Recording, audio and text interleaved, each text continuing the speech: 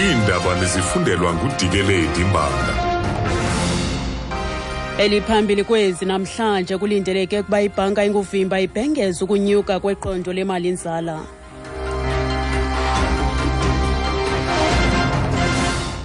Manibambe ngasibini kobhutiza ndibulise kubaphulaphuli. Ngenjikalanga yanamhlanje ibhanka enguvimba kulindeleke ukuba ibhengeze ukunyuka kwakhona kweqondo lemali-nzala emva kwentlanganiso yekomiti yezimali yonyaka. Osoqoqosho bathi isibhengezo sanamhlanje singachaphazela ingqikelelo yohlumo lweemveliso ezipheleleyo zangaphakathi, i-GDP ukutsho, siyenze ibe mfiliba imbonakalo ye-inflation, meko leyo iqandusela kwimbalela, irandi yebuthathaka nexabiso eliphezulu lombane.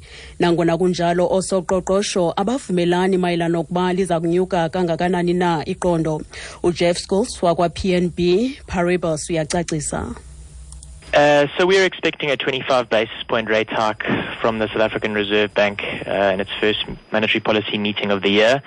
That's against consensus expectations, which is looking for a 50 basis point rate hike. Now, the reason why we think that the Reserve Bank will probably be a little bit more measured in its response is the fact that we are dealing with a very depressed economy at present. Uthi balindi belindele ukuba iqondo linyuke nge-25 basis points kwaye oku akungqinelani ne-50 basis points ebiqikelelwa.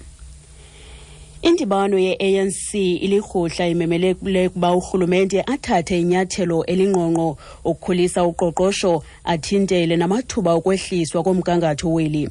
Uhlumo loqoqosho kuqikelelwa ukuba lungeneno kwe-1% kulo nyaka, kwaye ii-arhente eziqwalasela umgangatho zilumkise ngelithi nayiphi na impazamo kwinkcitho karhulumente ingakhokelela ukuba umgangatho weli lizwe uthotywe ngakumbi. Unobhala jikelele uGwede Mantashe uthe kufuneka baqubisane ngokukuko namaqumrha phantsi kolawulo lukarhulumente. We must deal decisively with the threat of state capture, resolve governance problems in SOEs, and consolidate the implementation of sound fiscal practices to strengthen the people's confidence in the Southern economy.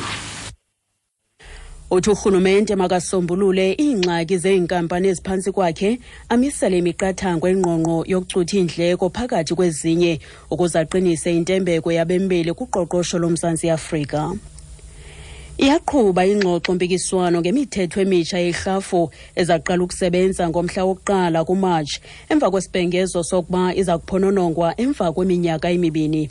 Le mithetho mitsha ibangela ukuba abasebenzi bangayifumani yonke imali yabo, koko iphelele kwisithathu semali yabo yomhlala-phantsi, i-1/3, ukuze imali eshiyekileyo bayifumane ngamaxesha aqingqiweyo. ICOSATU neNUMSA lemibutho igrogrise ngoqhankqalazo ngelichasa lemithetho. INUMSA sayithe sisibhengezo kuthiwa seseminyaka emibini yenye yeendlela zokugaya ivoti nanjengoko kujongwe kunyulo. Nangona kunjalo uDennis George weFedusa uthi urhulumente unelungelo lokuza nemithetho yerhafu. We had broad discussions on this taxation bill, and for us the most important thing is that, we felt as producer that it is important that the retirement funds and the taxation on retirement funds should be dealt with one particular bill and not have two different regimes. And therefore, we don't have any problems with the implementation of the bill, and we felt that it's important to implement the bill straight away. Isembi imeko eCape St. Francis empuma koloni nanjengoko imililo yamadlelo imana ukuvumbuluka kutshabalele izikhitshana eziliqela kwindawo esihlala kuzo phezolo. Abahlali bamisele imiqathango yokhuseleko ngokucheba ingca, bagalela amanzi kumaphahla izindlu zabo ezenziwe ngemizi ngethuba lomlilo usondela kumakhaya abo.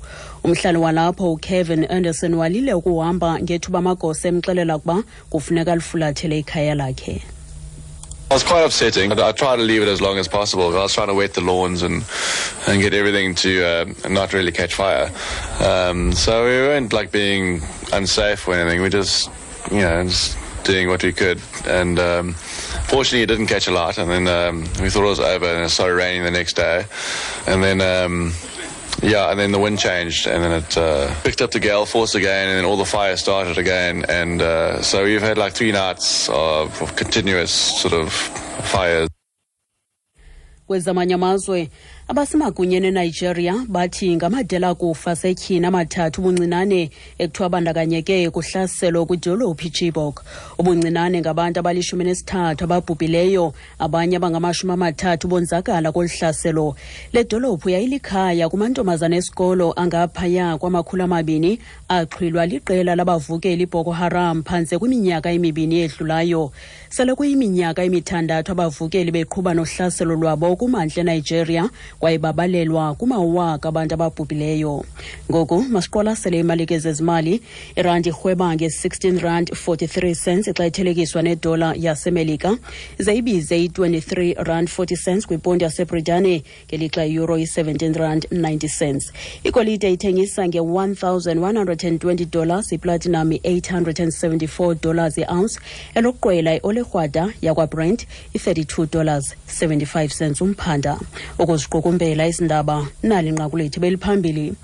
Ngenjikalanga yanamhlanje ibhanka enguvimba kulindeleke ukuba ibhengeze ukunyuka kwakhona kweqondo lemali-nzala emva kwentlanganiso yekomiti yezimali yonyaka. Ngelo nqaku masizibambe apho izale yure. Phulaphula iindaba ezilandelayo ngentsimbi yesibhozo kwiindaba zomhlobo wenene FM. NdinguDileti Mbanga.